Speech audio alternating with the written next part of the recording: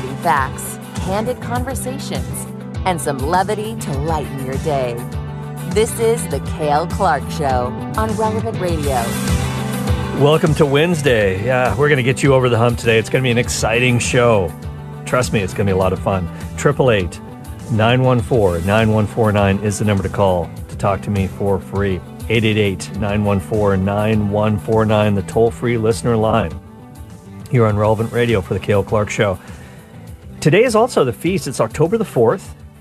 It's the feast of one of the greatest saints, one of the most popular saints for sure in the history of the church, St. Francis of Assisi. Lots of fun stuff. He had the Stigmata.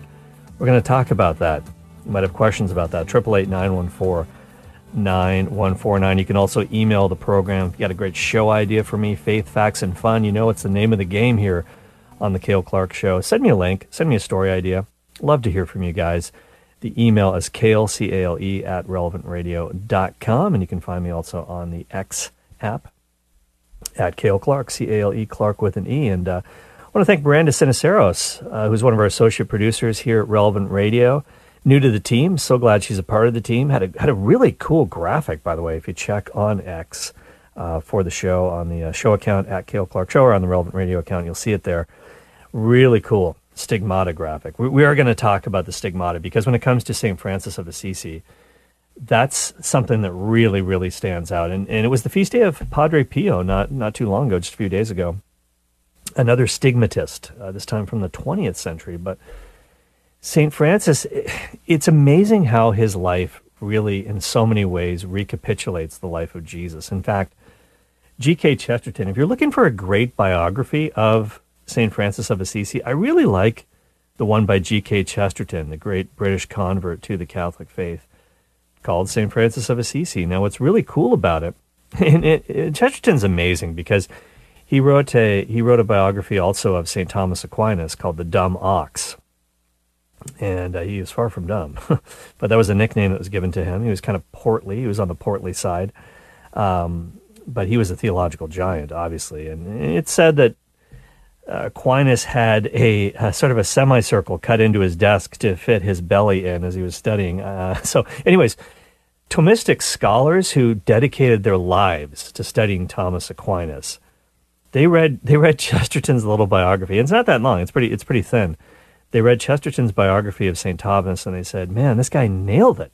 He's not even a Thomistic scholar, but he absolutely nailed St. Thomas. I think he did a great job with the St. Francis biography as well. So that's a good one to pick up for some reading, some good spiritual reading. And it's intriguing because one of the things that Chesterton says about Francis is that he was really a mirror of Christ. He was a mirror of Christ. And we all have to be at some level. You might think, well, I'm not going to get the Stigmata. At least I hope not. Please, Lord, don't send me the Stigmata.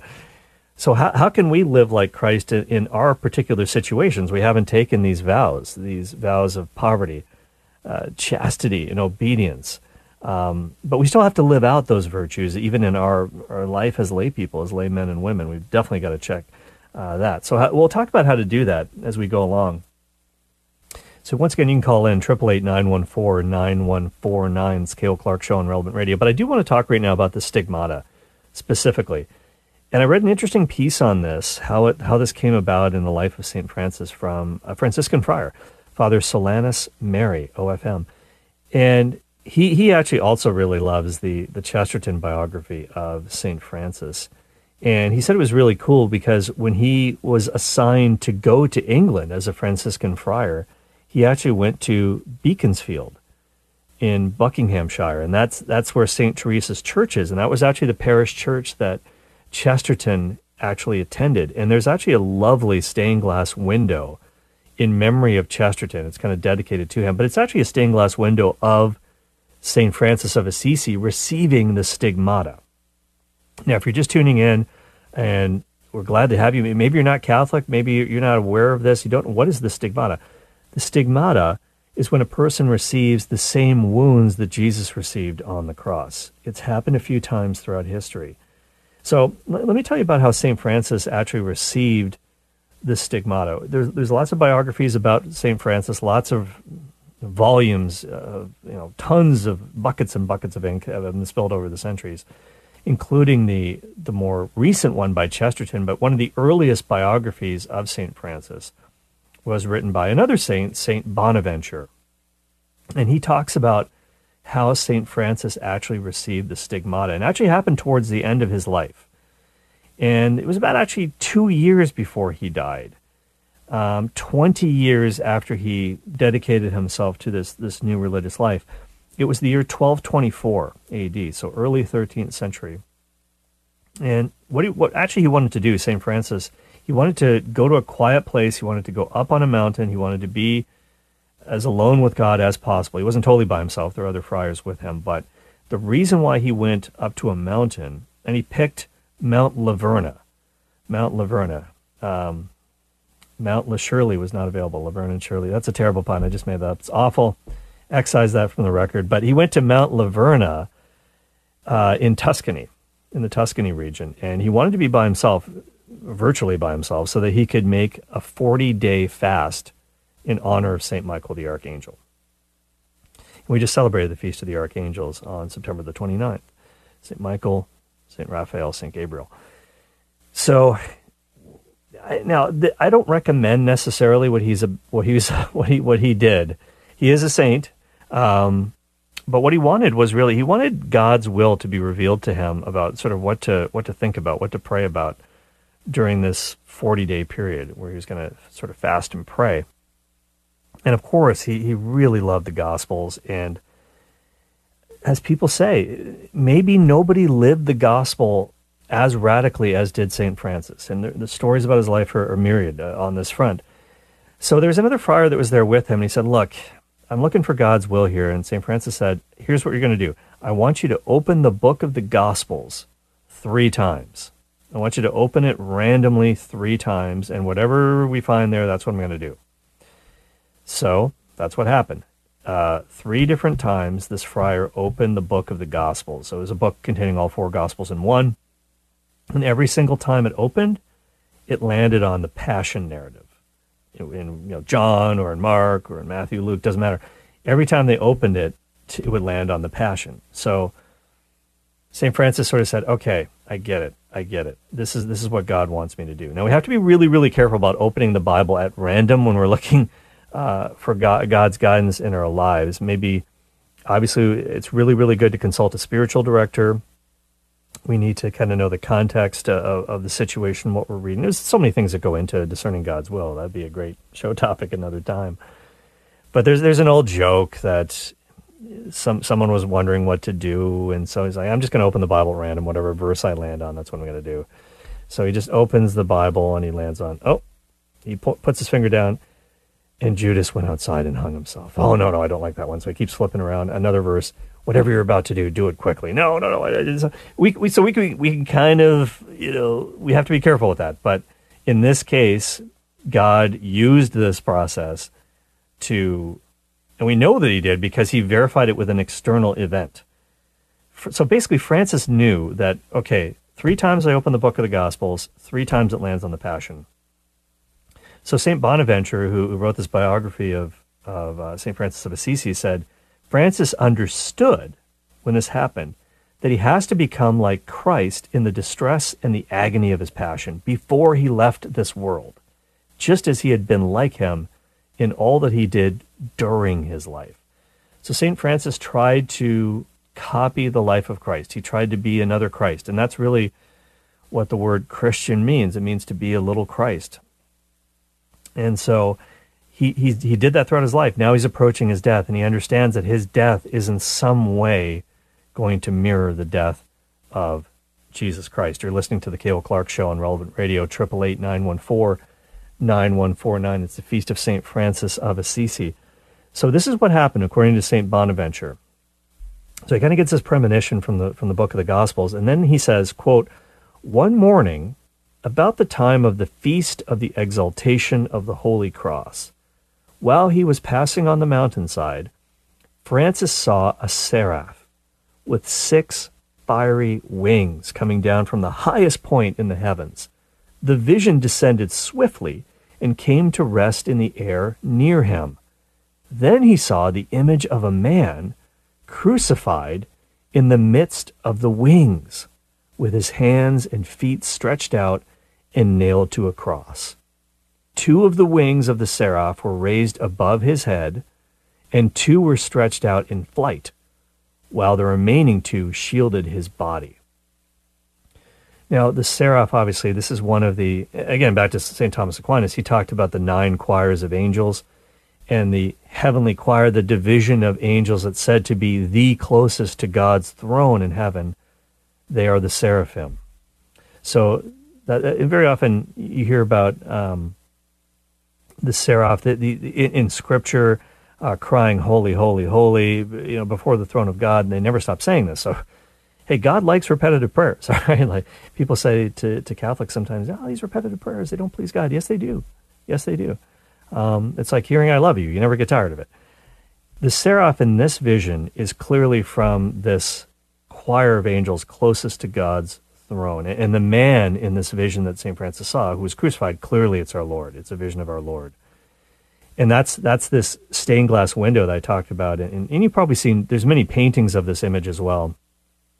Kind of looks like a phoenix, if you will, in the heavens, Christ crucified, and the wings of the seraph wrapped around him and stretched out in flight. It's really a powerful image.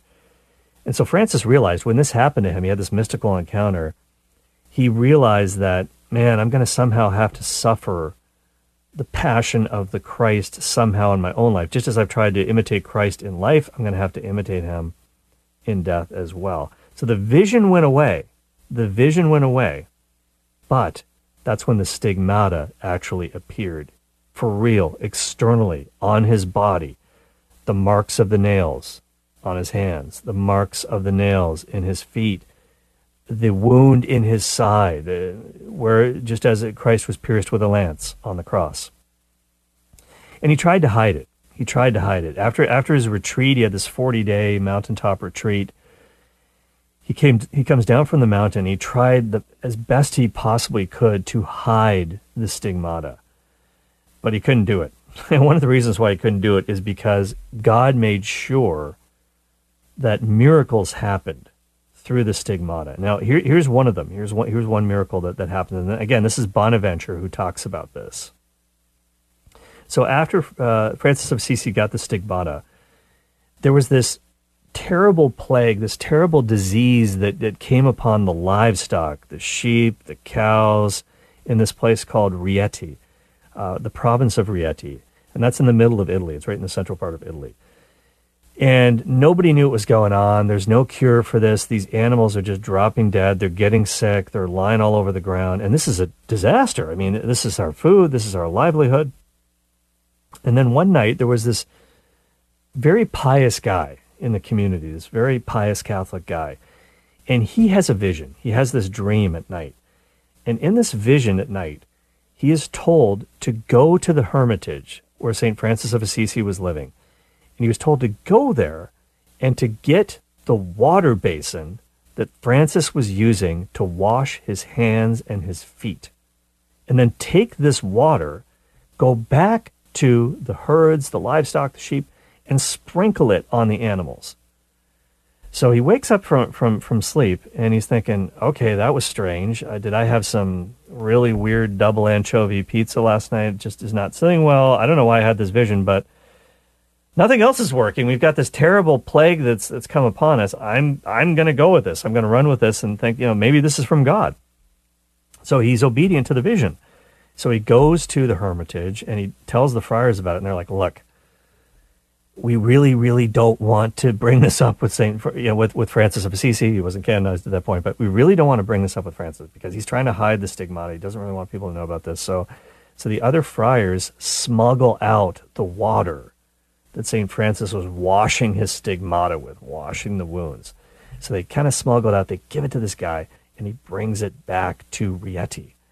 And then he takes this water, he sprinkles it on the animals. And it is said that, they were lying on the ground. Some of them were dead, some of them were near death. He sprinkles the water on these animals, the cattle, the sheep, and then poof, they just pop up like they've been raised from the dead. The ones that were sick, they just get up. And not only do they get up, they actually start grazing. They just start running to pasture, and they just start playing and running around like young animals that had never been sick. And not only that, not only was this disease banished, it never came back. It never came back. This strange disease that infected the livestock, the sheep, never came back. So that's just one miracle that took place because of the stigmata of Francis of Assisi. You're listening to the Cale Clark Show on Relevant Radio. So he tried very, very hard to hide the stigmata, but he really couldn't do it. And in fact, people did see them. They kind of caught a glimpse here and there. And even the Pope actually saw his stigmata. And then really kind of everybody saw the stigmata, because after he died, 2 years after he received the stigmata, he died, 1226. And when his body was laid out, and there was like this huge procession of people that came from all over the place to pray, essentially at his coffin. And they would saw his wounds, and they would venerate his wounds as he lay there in state. And so, and believe it or not, the Franciscans have a separate feast day for the stigmata of St. Francis. That's actually on the 17th of September. How about that? So that's already passed by. But today's the actual feast day of St. Francis of Assisi, and it's a really amazing account of the stigmata. So we're going to talk, we got to take a little break right now, but we're going to talk also about, okay, we are probably not going to get the stigmata. And this is probably something that you don't want. This is going to be, it's a cross to bear for sure, absolutely. But it's also a great caress from God, if you will, a great gift. But nonetheless, we still have to, just like St. Francis tried to do, we have to try to be a mirror of Christ. Well, how do we do that if we're living in the middle of the world? We haven't taken these vows of poverty, chastity, and obedience. So how can we do this? How can we do this? Well, we're going to try to explore one of the answers after the break on the Cale Clark Show, 888-914-9149. Be right back.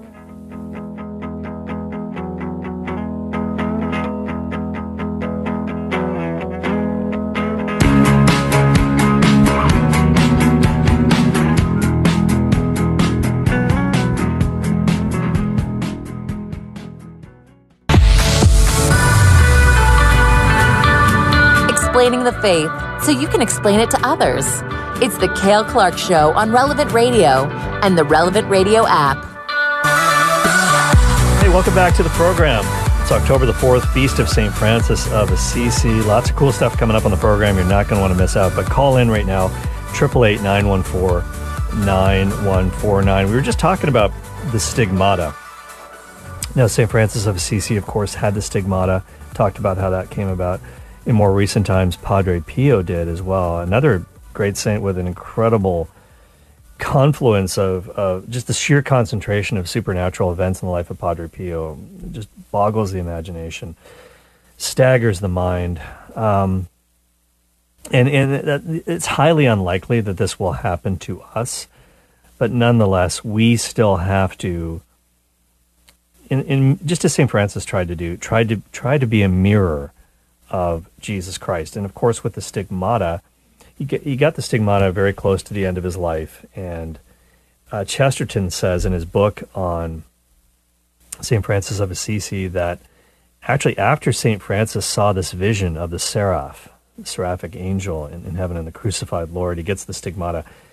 He actually started to go blind after this, which is maybe it was just the blinding vision from heaven really did a number on his eyesight. It's kind of interesting in that way, because a lot of people think about St. Paul, and St. Paul always talked about having a thorn in the flesh. He called it a messenger of Satan and to torment me. And what is this thorn in the flesh? And he talks about some of the struggles that he has. And there's all these theories about what he struggled with. Some people think he struggled with lust. Some people thought he struggled with whatever. But one of the more interesting theories is that he also was kind of going blind, that he was struggling with his eyesight.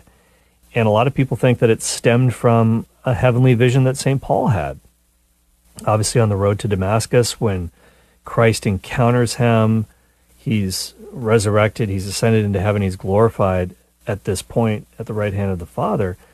And Paul has this vision, and he's struck blind. He's struck blind. And maybe he never really fully recovered from that. And that would have to be obviously a cross to bear, especially for a scholar like St. Paul, to not be able to read and to have your vision kind of obviously deteriorating like that. And I think even in modern times, about the great Father Robert Spitzer, who's a great friend of Relevant Radio, and he himself also his eyesight is deteriorating. But as St. Paul said, the Lord told him, my power is made perfect in weakness. My grace is sufficient for you. And I don't know, I think it's a good theory because in one of his writings, St. Paul actually, he used a scribe. He sort of dictated his letters to a scribe, but at one point he kind of grabs the quill from the scribe and he writes on the papyrus and he says, see with what large letters I used to write. It's almost like he can't see well, so he's using big letters. And maybe it's because he couldn't see very well. And he signed off in that way, wrote on it himself so that people knew it was from him, from Paul. And very often that's what he did. But St. Francis of Assisi, how can we emulate him and by doing so emulate Christ? Just as St. Paul said, imitate me as I imitate Christ. Well, clearly we're not members of a religious order, most of us. Some of you listening might be. But these vows, these evangelical vows of poverty, chastity or purity and obedience, we don't take vows, but we still have to live these virtues. We still have to live purity, of course, chastity. No matter what state of life we're in, if we're married, we're single, we've got to live purity in that sense for sure. And we have to be obedient to competent authorities, to our own bishop, our own ordinary. We have to be obedient to the gospel of Jesus Christ for sure. We also have to be obedient to one another. There are times when we're asked to do things by a legitimate authority. Maybe it's our boss. Maybe it's even in the home, our spouse. We've got to submit to one another out of reverence for Christ, as St. Paul says. But I want to focus specifically on this idea of poverty, because we as lay people, as we're living in the middle of the world, we say, well, how can we possibly work on this virtue? And St. Francis of Assisi, he actually personified poverty, called her Lady Poverty. Sister Death, right? Sister Death, Lady Poverty, Brother Sun, Sister Moon, all that stuff. Well, Lady Poverty, we have to kind of make friends with her as well. And how can we really do that? Well, St. Jose Maria Escrivá, who founded Opus Dei, he used to talk a lot about this, how to live poverty in the middle of the world. Because let's face it, as lay people, we have to use things.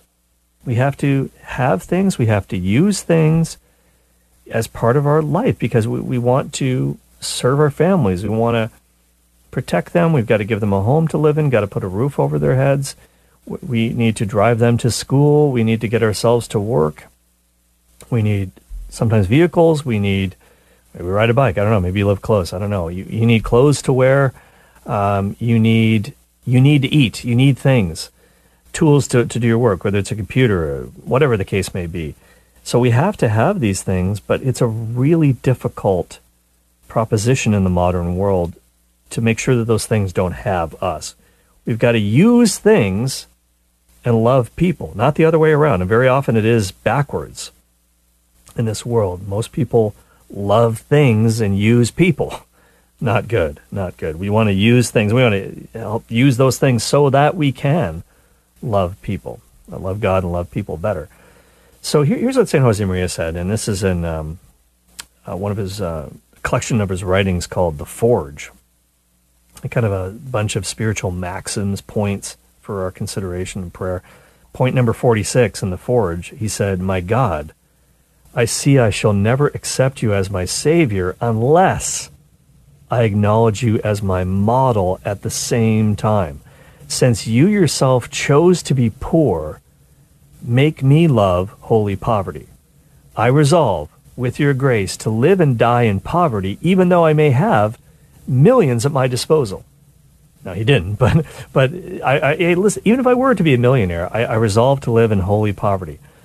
So how is that possible? Well, it is possible for somebody to actually have possessions, even great possessions, but still live this virtue of holy poverty. Well, how can we do that? How can we do that? And by the way, having resources is not necessarily a sin at all. It's not. I mean, it's all what we do with them. And some people can handle it, some people can't. But just don't think that just because you're poor, that means you're automatically spiritual. I know that in the scripture it talks about the poor and how they can glorify God, but there are many poor people that shake their fist at the heavens and hate God. And many poor people are actually quite avaricious. And again, St. Jose Maria said during the Spanish Civil War, at a time of great strife, great suffering, he talked about this guy in one of the soup kitchens. Everybody was, totally down on their luck. It was brutal. It was just horrific times. But this guy who lived on the streets, he had this spoon. He had his own special spoon, which was a pewter spoon. It was really nice, really shiny. And he kept it in his jacket, and he wouldn't let anybody else touch it. He wouldn't let anybody else use it. This is his spoon that he ate his soup with. And it's like this spoon was an idol in his life. I mean, as crazy as it is, as small of a thing as it is in the grand scheme of life, it became an idol. So we all have to be kind of cognizant of this, that our possessions can sometimes possess us. So couple things that we can do to make sure that we can live the spirit of poverty even in the middle of the world. St. Josemaria said, one of the things you can do is be sparing with yourself, kind of be stingy with yourself, but be very, very generous towards others. So maybe give somebody else the biggest piece of cake. I don't know. Avoid unnecessary expenditures on luxuries and comforts. And this is again a matter of discernment. He says whether it's out of caprice or vanity, hey, I want people to know that I can afford to buy a BMW, so that's what I'm going to do. It's a status symbol, whatever the case may be. I'm not trashing anybody who has BMWs or anything like that. I'm just saying, don't create needs for yourself. That's what he said. Don't create needs for yourself. And St. Paul was a really good model of this, by the way, as well as St. Francis. In Philippians chapter 4, that famous passage where he says, I can do all things in Christ who strengthens me. And Paul had hard times. He had times that weren't so hard. It didn't really matter in the end. He kind of lived for Christ no matter what. He said, I know how to live in poverty. I know how to live in abundance. I know how to be filled. I know how to be hungry. I know how to live in plenty. And I know how to live in want. I can do all things in Christ who strengthens me. So you really, really can't do this without the spirit of poverty. And again, a lot of it's just little things.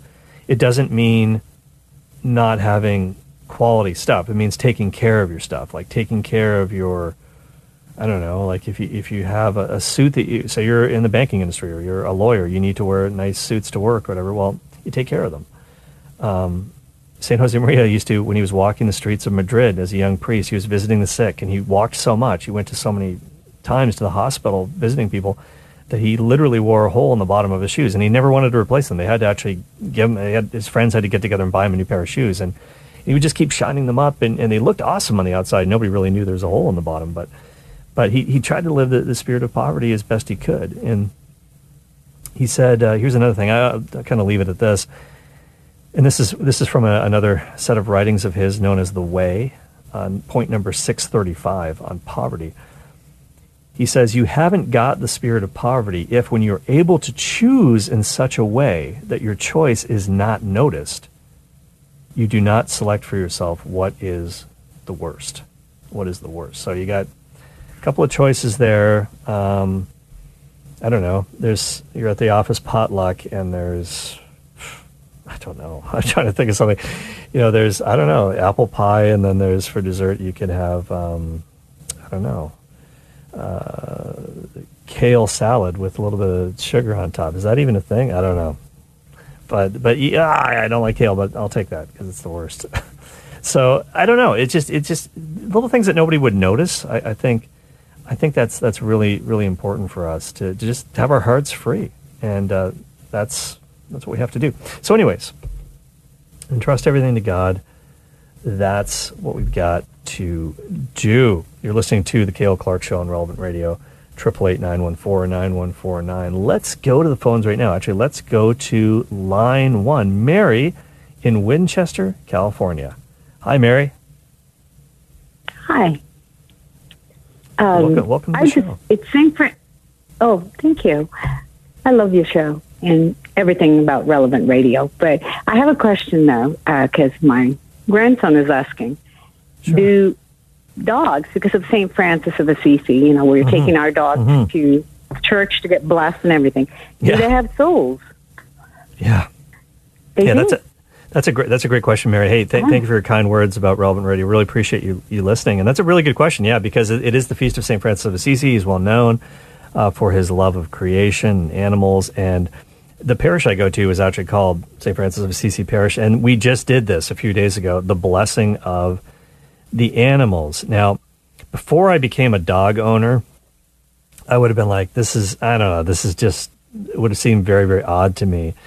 But now I kind of get it. So people brought their dogs, brought their puppies, and there was a big sort of celebration, blessing of the animals. Now, as to whether or not they have souls, they do have souls. They do have souls.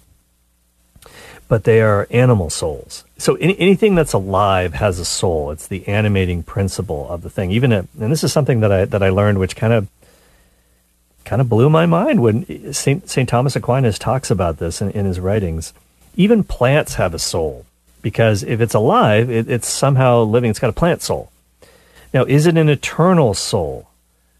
Not necessarily. Now, obviously, our souls, the souls of human persons, created in the image and likeness of God, we have a rational soul. We have an eternal soul. It's different from what the souls of the animals have. Now, animals operate purely by instinct, so we're on another level here, right? And so then, obviously, this leads to the question of, will my pooch be in heaven with me? Do dogs go to heaven? And I would say this: there's going to be a new heavens and a new earth. I don't exactly know what that's going to look like yet. Nobody knows, because as St. Paul says, no eye has seen, no ear has heard, nor has it even entered into the mind of human beings what God has prepared for those who love him. So we don't know. If he doesn't know, then I certainly don't know. But I think there's a good possibility that there will be dogs in heaven, because there's going to be, we're going to be living in heaven's a physical place. We're going to be living in physically resurrected bodies, just like our Lord was resurrected from the dead. And on our Jesus 101 series on the Faith Explained show, 12:30 Central, or catch the podcast, that's what we're talking about right now. We're talking about Jesus in history, and right now, kind of the capstone piece we're talking about during these days, the evidence for the physical resurrection of Jesus from the dead. So it would stand to reason that if there's going to be a new heavens, a new earth, I don't know what that's going to look like exactly, but there would be, if everything God created is good, he's going to want to recapitulate this in the new heavens, the new earth. So I could see there being dogs. Now, whether or not my dog will be there, my dog who recently passed away, Egbert, am I going to see Egbert? Well, here's what I would say. If I needed Egbert to be there to be happy, he'll be there. So I know that's a cop-out, but I'm just going to leave it there. I'm just going to leave it there. And Mary, I hope that's a satisfying answer to your question. But the animals do have souls. They have animal souls, for sure. And thank you so much for your call to the Cale Clark Show. Hey, listen, we're going to take a little break right now, but I got some fun stuff for you after the break, and it'll be pretty tasty. It'll be pretty tasty. That's a little tease for you. But hey, it's a special time of year, and it's the 20th anniversary of something really, really nice that a lot of you enjoy, and we're going to talk about that, plus more of your phone calls. 888-914-9149. It's the Cale Clark Show, only on Relevant Radio. Be right back. Explaining the Catholic faith and how you can live it and share it too. It's the Cale Clark Show. Have a question? Give Cale a call at 888-914-9149. Hey, welcome back to the program. That's right, 888-914-9149. We're going to make you happy. We're going to give you what you need to get your dosage of faith, facts, and fun. Here's a little fun topic for you. And speaking of getting your dosage of fun, at this time of year, people are lining up, as they always do, for a certain beverage that turned 20 years old this fall. What am I talking about? I'm talking about the PSL. Not a personal seat license, for the new Chicago Bears stadium that's going to be built in Arlington Heights. I'm talking about the pumpkin spice latte, of course. The pumpkin spice latte. I can't believe it's been 20 years since Starbucks introduced the ubiquitous fall drink. And I read an interesting piece about this in the New York Times by Ella Quittner, wrote this piece. Ella Quittner, that's a fun name. I wonder if she's quit drinking pumpkin spice lattes. I don't know. Many people have not. And I'll tell you, we know this because it has turned 20. So it's been around for 2 decades. That just blows my mind. I can't believe it. And by the way, Starbucks, they kind of invented the whole pumpkin genre. I don't know if you know this, but this was an unbelievable statistic to me to hear. I couldn't believe this when I read it, but I think it's true. last year, pumpkin flavored products. Get this. Do you know how many dollars have been pumped into the economy with pumpkin flavored products? Pumpkin flavored products accounted for $787 million in national sales across the USA. That is very, very close to $1 billion a year. So we're talking about not just pumpkin spice lattes, but apparently there are such things as, and I did not know that they existed, and I don't know if they necessarily need to, pumpkin spice hummus. Do we really need pumpkin spice hummus? That's obviously a little nice concoction made of chickpeas. It's very, very good. There's apparently something called pumpkin spice deodorant. Is this a thing? Pumpkin spice deodorant? Do people just kind of wear this in the fall? Is this a seasonal thing? I think my pits already kind of smell like pumpkin spice, maybe rotting pumpkin spice. I don't know if that's a good thing. I don't know if I'd want to get a whiff of that or not. By contrast, you would think that peppermint products would still be pretty solid, especially at Christmas time. Peppermint bark lattes, whatever. Well, peppermint flavored products, they did pretty terrible in comparison last year. Only $494 million worth of peppermint products were sold last year. Way, way less than the pumpkin products. So Starbucks kind of invented a whole new category of all kinds of different things with their pumpkin spice latte. And by the way, it actually, this year's version, they started selling them on August the 24th. So fall started early this year. And of course, there are copycats out there as well. I don't know if you're a pumpkin spice latte fan. 888-914-9149. Let me know. 888-914-9149. Some people, there's just kind of a stigma attached to pumpkin spice latte drinkers that a lot of people are trying to avoid. And then some people are they're proud of it. They're like, I don't care. You can label me as whatever you want. I'll tell you what people are saying about y'all in just a moment. But there are some copycats out there. Anything that's working, people will try to copycat it.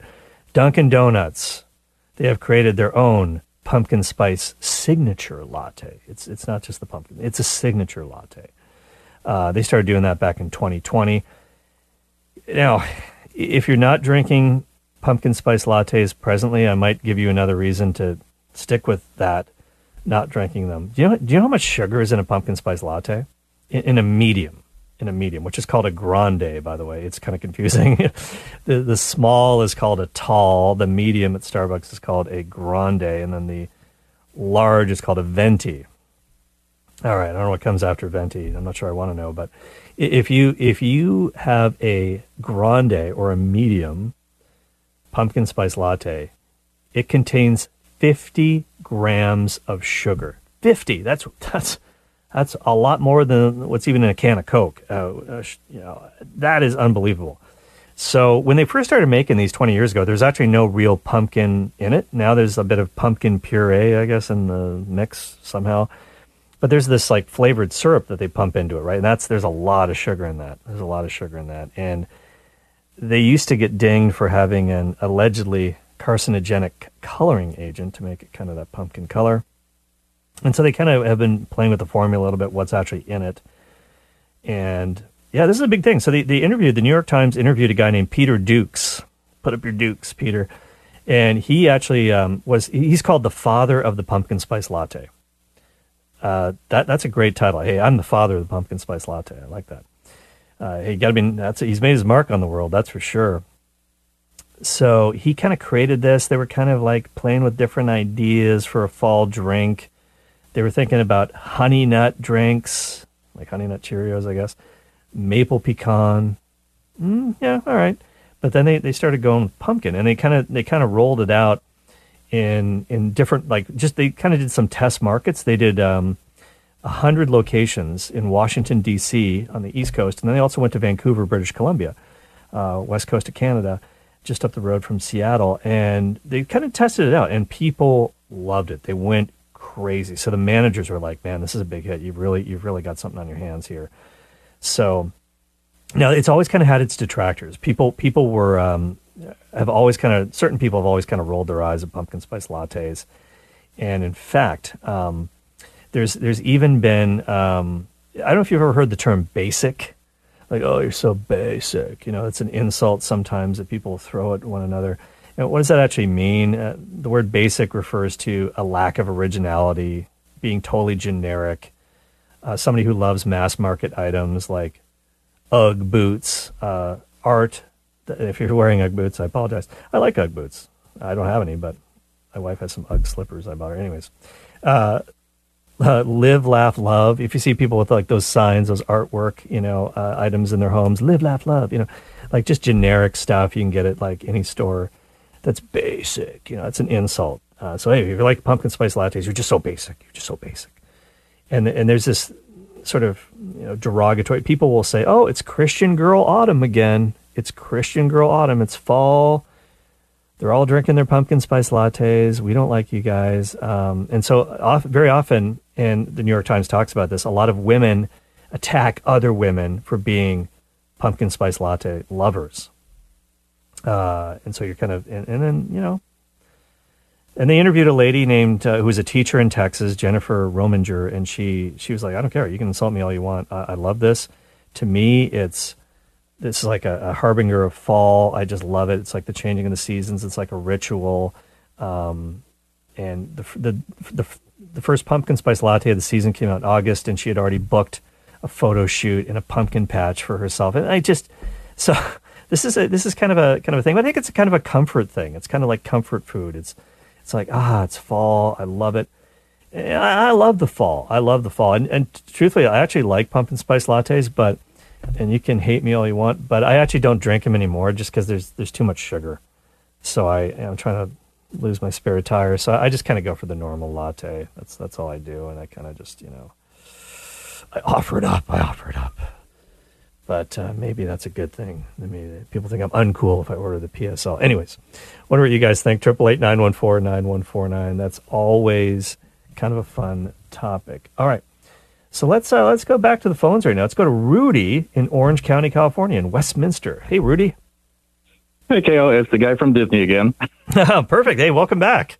It's good to have you. Yeah, no problem. Two things. One, remember what St. Francis says, live the gospel, and when necessary, use words to explain. But actually, I'm calling because of the person about asking if animals have a soul. Okay. This is my story. I'll go real quick. I had a cat. She was having problems. Took her to the vet, tried to get her stuff. She couldn't swallow. My best friend, who was my roommate at the time, was going to go to a retreat to Father Don Calloway, the Marians of Mary in Pennsylvania. Okay. Shot him, flew out on Friday. So I prayed to God. It's like, God, if it's time for her to come home, please tell me. So he came back on Sunday, picked him up. I didn't say nothing at all. He looks at me. He goes, "Oh, I have a message for you." I go, "What?" He goes, "Yes, it is time for her to come home." And then that's when I explained to him what my prayer was. And sure enough, that night when she always slept with me in my bed, she crawled up on my chest, tapped me on my lips, and then took her last breath. And that's how come I know it's a creation of God. He takes it back to him. Wow, that's a heartrending story, and it must have been some comfort for you, Rudy, to get that message from your friend. And you know what's interesting also about something you said, and I'm so glad you called back again, Rudy. It's good to hear from you. And everybody thinks St. Francis of Assisi said this quote, "Preach the gospel at all times, if necessary, use words." He never said that. That's interesting. And I remember a few years ago, Dr. Scott Hahn, who teaches at the Franciscan University of Steubenville, he actually investigated this because all these Franciscan friars and scholars were at the university, and he's like, "Guys, can you do me a solid here? Can you look this up? Can you tell me if he ever said this? Where did he say it? I want the quote. I want to figure this out once and for all." So they dug into it, did some research. It's kind of an urban legend. It's kind of an ecclesiastical urban legend. He never actually said that. Now, there is a bit of truth there, obviously, this idea that our whole lives are kind of a witness to the gospel.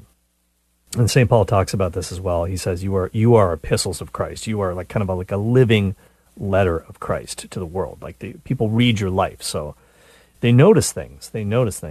But this whole concept of preach the gospel at all times, if necessary, use words. Well, it is necessary. It will be necessary. And here's why it's necessary, because when people see your life, they kind of get thirsty. They kind of get, you're the salt of the earth. Salt makes you thirsty, right? It's like salt on your popcorn at the movies. You want to go get the big drink, the big gulp drink, right? Because you're thirsty. Well, when people read your life and see Christ in you, it's like, I want some of this. This is making me thirsty. I'm spiritually thirsty. So tell me about this. What's going on? What's different about you? Why are you like this? Why are you so peaceful? Everybody else is losing their minds. Tell me what's going on. You have this spirit of poverty. Everybody else seems like a materialist. You're happy with what you've got. Your iPhone is more than 2 years old and it doesn't bother you. Whatever the case might be. So that's when we have to actually tell people about Christ. And that's what kind of scares people, because they actually have to say something. But that's okay. Don't worry about it. People stress about this way, way, way too much. And I think one of the best ways around this is to use the sharing your story approach. And tomorrow on the Faith Explained, I'm going to be talking about how St. Paul told his conversion story not once, not twice, 3 times in the Acts of the Apostles. And there was not much papyrus out there to waste. He didn't have an unlimited electronic Google Doc to write in. Okay, so he said it 3 times that Luke records. And I'm sure he told it many more times than that. And so it just to tell the story of what Christ, the difference he's making in our life, is a good start. He's done this for me. He's given me peace. He's given me this. He's given me that. And first of all, nobody can really argue with that, because that's your personal experience. But number 2, if it gives rise to questions, people say, what about this? What about that? What about the church teaching on X? I don't agree with that. Say, that's a great question. Let me get back to you on that. Let me get back to you. I mean, you can give us a call here at Relevant Radio. Call one of the shows. You can call me. You can call Patrick Madrid. You can call Father Simon. It doesn't matter. Father Rocky, the Rosary. I mean, we're there to pray, but, you can always bring things up and look, great resources online, and say, I'm going to do some homework. I'm going to get the answer. Now, it's good for you, too, because you get to, always you learn more when you have to look up the answer yourself. And don't stress out about it so much. That's what I would say. But I appreciate that call so much. Thank you very much, Rudy. All right, let's go now to Rosemary in Redlands, California. Hey, Rosemary. Hello. Hey, good to have you on the program. Thank you. Well, this comes up every fall, pumpkin spice. And Yes. people say, oh, I don't like pumpkin. It's the spice that you put in pumpkin, not pumpkin. It has no pumpkin in it. But apparently it does now. That's the thing. I know what you're saying. Like, it wasn't originally pumpkin spice. It was like cloves and ginger or something. Yeah. But the very phrase itself, pumpkin spice, whatever, we have pumpkin spice popcorn out here, but pumpkin spice just means it's the spice you put in pumpkin. And yes, I guess some people are actually using real pumpkin, but then it would be spiced pumpkin latte, because then it has pumpkin in it. Yeah. Well, you could say that to someone. Well, I'm not drinking a pumpkin spice. I'm drinking a spiced pumpkin. English? Oh, okay. I'm going to leave you alone now. English is a funny language. Yeah. It really is. It really is. Hey, thank you, Rosemary, for the call. Maybe they put some rosemary in there. I don't know, but I appreciate you. And we were trying to add a little spice to your life here on the Cale Clark Show. Well, listen, the pumpkin spice latte, it's a drink for fall. It's a drink for autumn.